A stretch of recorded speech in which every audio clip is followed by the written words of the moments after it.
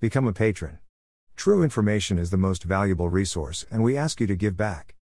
Seduced by Secrets, Inside the Stasi Spy-Tech-Welt. This book tells the story of how a spy and security agency was seduced by the power of technological secrets to solve intelligence and national problems, and, conversely, how it overestimated the power of stolen technology from the West to boost its own technological capacities. By doing so, it challenges the myth of an effective spy agency. By the time of the fall of the Berlin Wall, the system had become so bankrupt that the spy-tech props of the cloak and dagger world had increasingly been brought or bought from the West.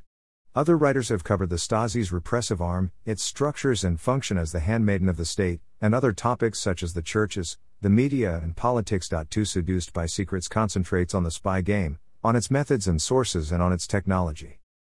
Dieses Buch erzählt die Geschichte, wie eine Spionage und Sicherheitsagentur von der Macht der technologischen Geheimnisse verführt wurde, Geheimdienste und Nationalproblem zu lösen, und wie sie die Macht der gestohlenen Technologie aus dem Westen überspitzte, ihre eigenen technologischen Kapazitäten zu stärken. Auf diese Weise wird der Mythos einer effektiven Spionageagentur in Frage gestellt.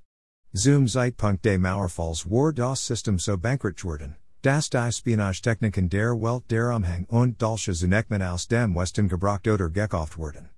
Andere Autoren haben über den repressiven Arm der Stasi, ihre Strukturen und ihre Funktion als Mag des Staates, und andere Themen wie Kirchen, Medien und Politik berichtet.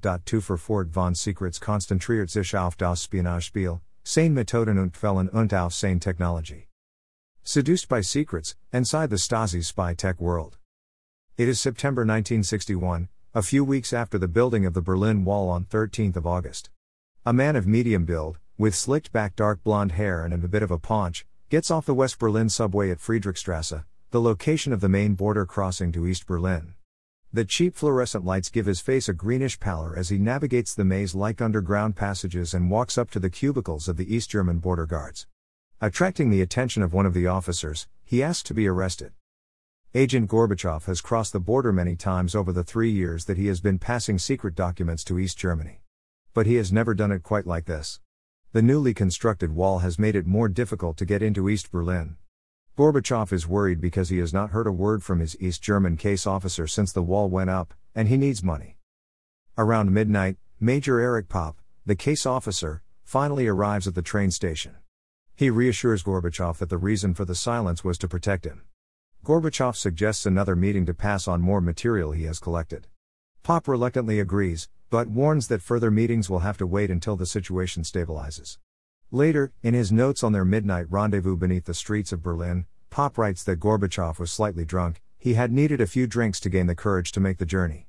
As he filed his notes in Agent Gorbachev's dossier, Major Popp surely never dreamed that they would one day become public record. When the Ministry for State Security, MFS, was good at keeping secrets.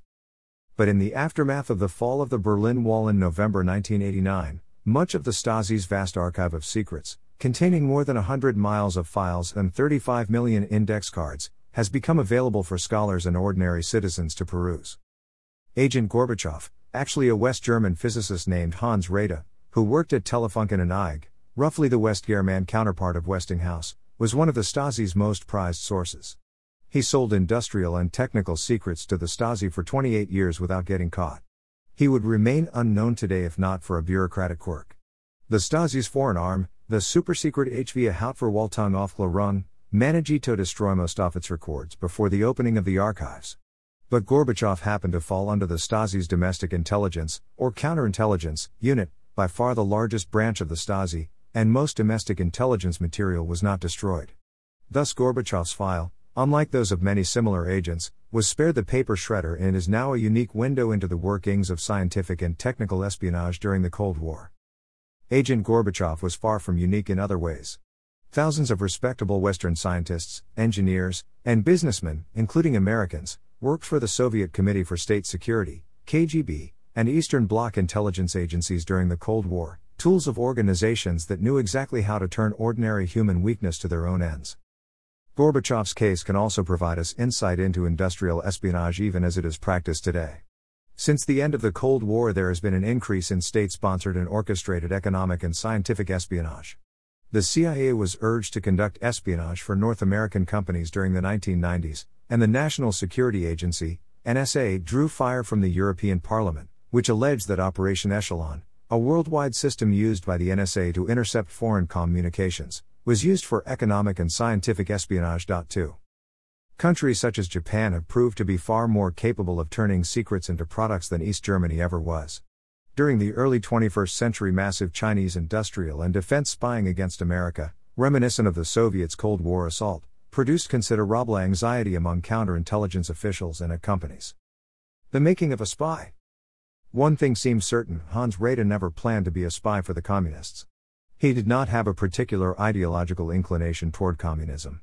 Born in 1912, he had joined Hitler's National Socialist Party in 1931, more likely out of conviction than of necessity, because it was at that time a minority party, and presumably received plenty of anti-communist indoctrination.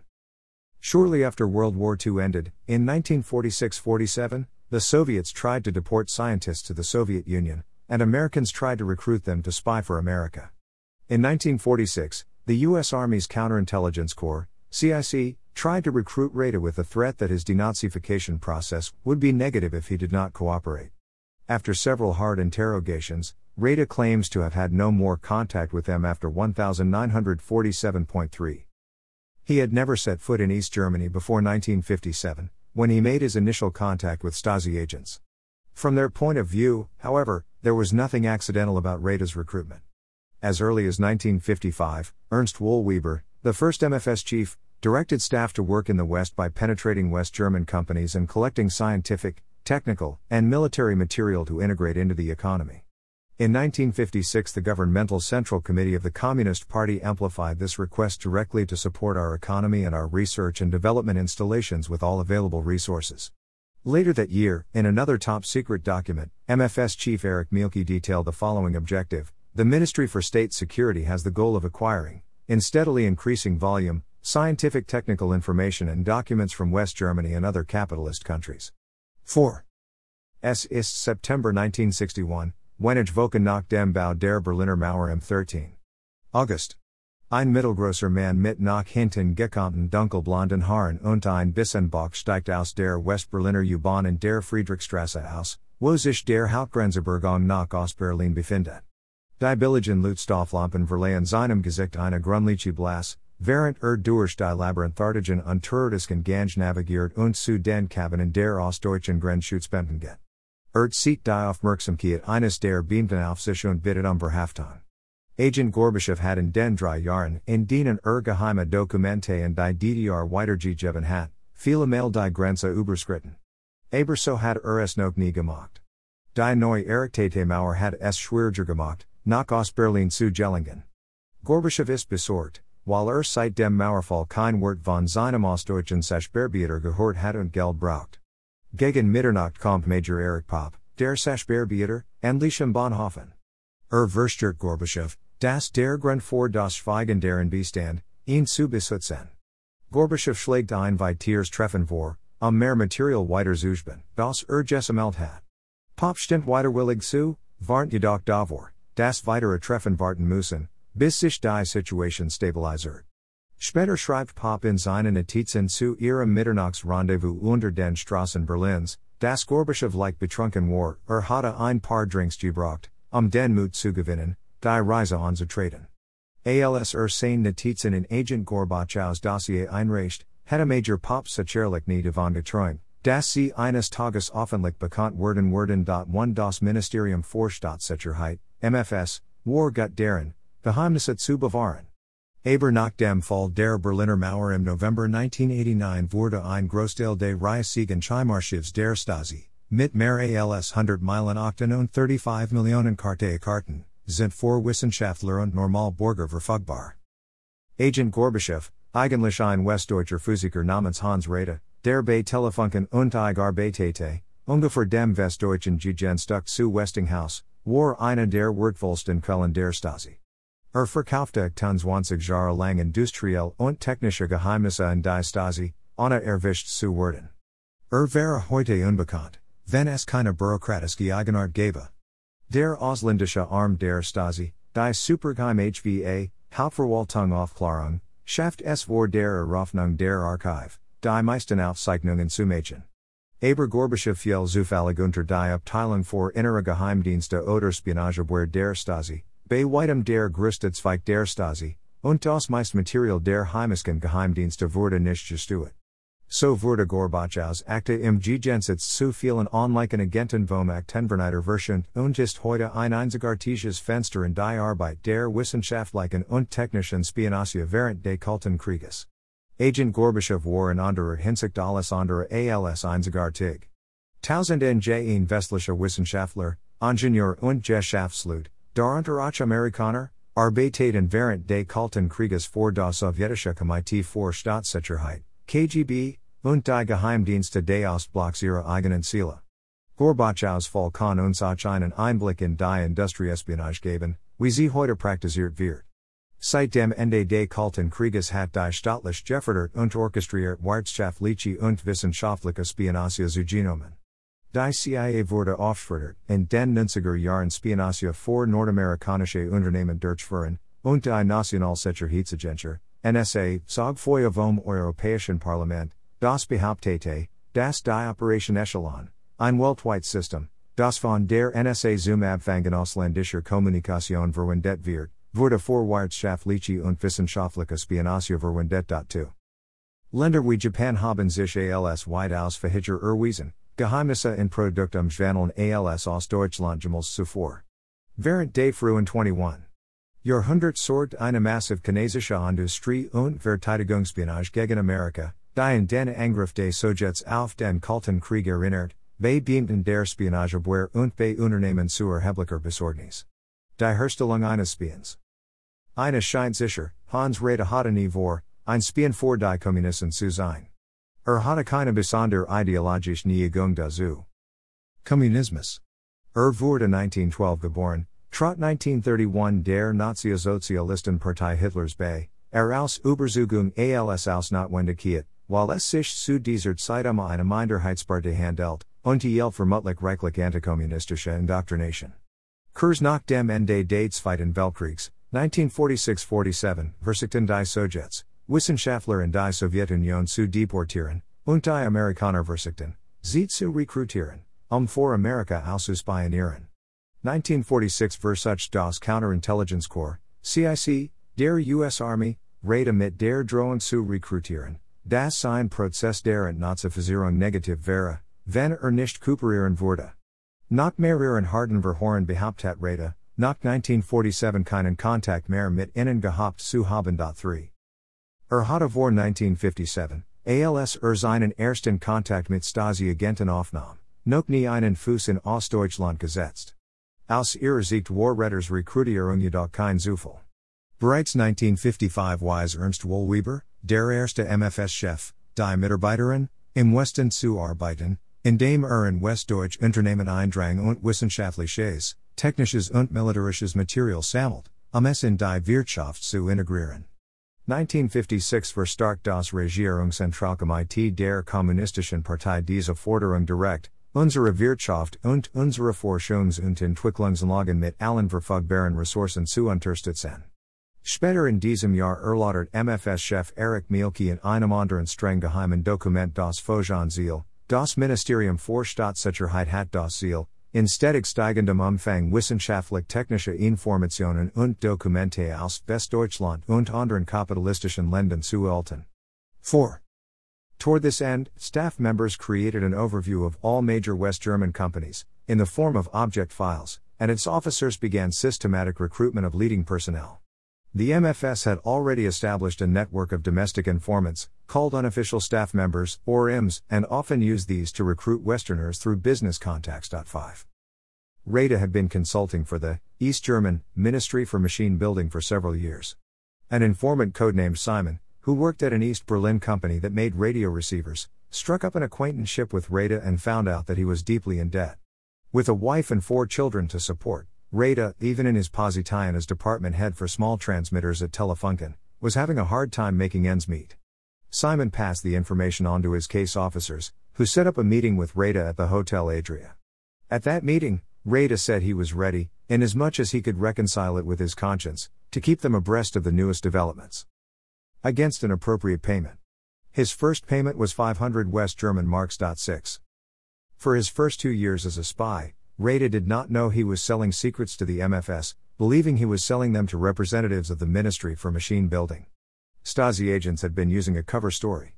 Cover stories or false flag operations, when intelligence officers tell a potential agent that they come from another country, were often employed when there was a sense that the potential recruit was hostile toward communist countries. It was not until January 1959 that Reda's case officers, including Major Pop, apparently revealed to Reda who they were. The files contain no description of Reda's reaction to this news. He simply continued, apparently with great eagerness, to pass on company secrets for money.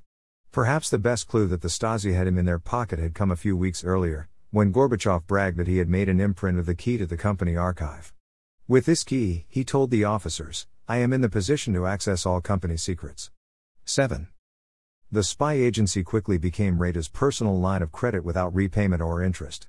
By 1959 Reda was considered so important that he received a salary of 400 marks a month, in addition to lump sum payments for document delivery. During the 1960s, he would receive between 400 and 600 marks at each meeting in which technical documents were delivered. In the course of his cooperation, Reda and his family moved several times and received 7,000 marks for moving expenses.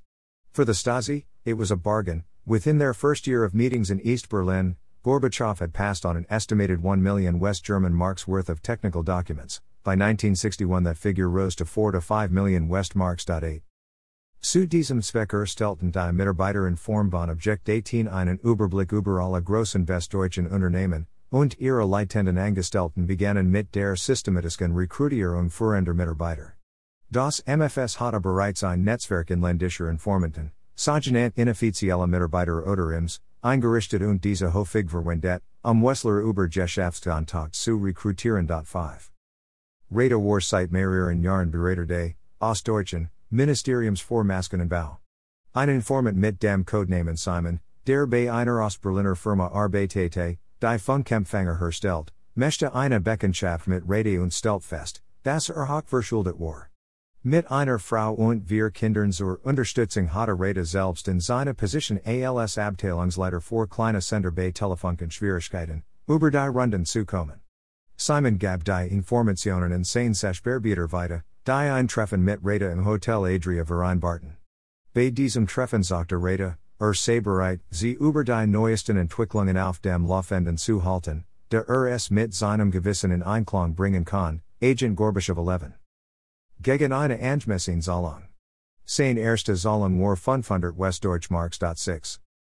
Während seiner ersten 2 Jahre als Spien wusste Reda nicht, dass Geheimnisse in die MFS verkaufte, weil glaubte, sie in Vertreter des Ministeriums für Maskenanbau zu verkaufen. Stasi-Agenten hatten eine Titelschicht verwendet.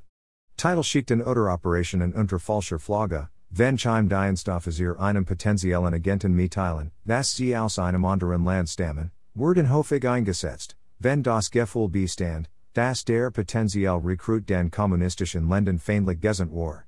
Erst im Januar 1959 enthüllten Reda's Sachbearbeiter, einschließlich Major Pop, Reda offenbar, wer sie waren. Die Daten enthalten keine Beschreibung der Reaktion von Reda auf diese Nachricht. Fuhr einfach fort, scannen mit großem Eifer, Firmengeheimnisse vor Geld weiterzuspenden. Der vielleicht beste Hinweis, dass die Stasi ihn in der Tasche hatte, war einige Wochen zuvor gekommen, als Gorbachev damit prahlt, habe den Schlüssel zum Firmenarchiv eingeprägt. Mit diesem Schlüssel, sagte den Beamten, bin ich in der Lage, auf alle Unternehmensgeheimnisse zuzugreifen. 7. Die Spionageagenter wurde schnell zu Reda's persönlicher Kreditlinie ohne Rückzahlung oder Zinsen. Bis 1959 galt Reda als so wichtig, dass zusätzlich zu den Pauschalzahlungen für die Dokumentenlieferung ein Gehalt von 400 Mark pro Monat erhielt. In den 1960er Jahren erhielt bei jedem Treffen, bei dem technische Dokumente geliefert wurden, zwischen 400 und 600 Mark. Im Lauf seiner Zusammenarbeit zogen Reda und seine Familie mehrmals und erhielten 7.000 Mark für Umzugskosten. Für die Stasi war es ein Schnäppchen. In ihrem ersten Jahr der Treffen in Ostberlin hatte Gorbachev technische Dokumente im Wert von schätzungsweise 1 Million Westdeutschen Mark weitergegeben. 1961 stieg diese Zahl auf 4 bis 5 Millionen Westmarks. 8. Become a patron. True information is the most valuable resource and we ask you to give back. Email address Subscribe. Submit a form.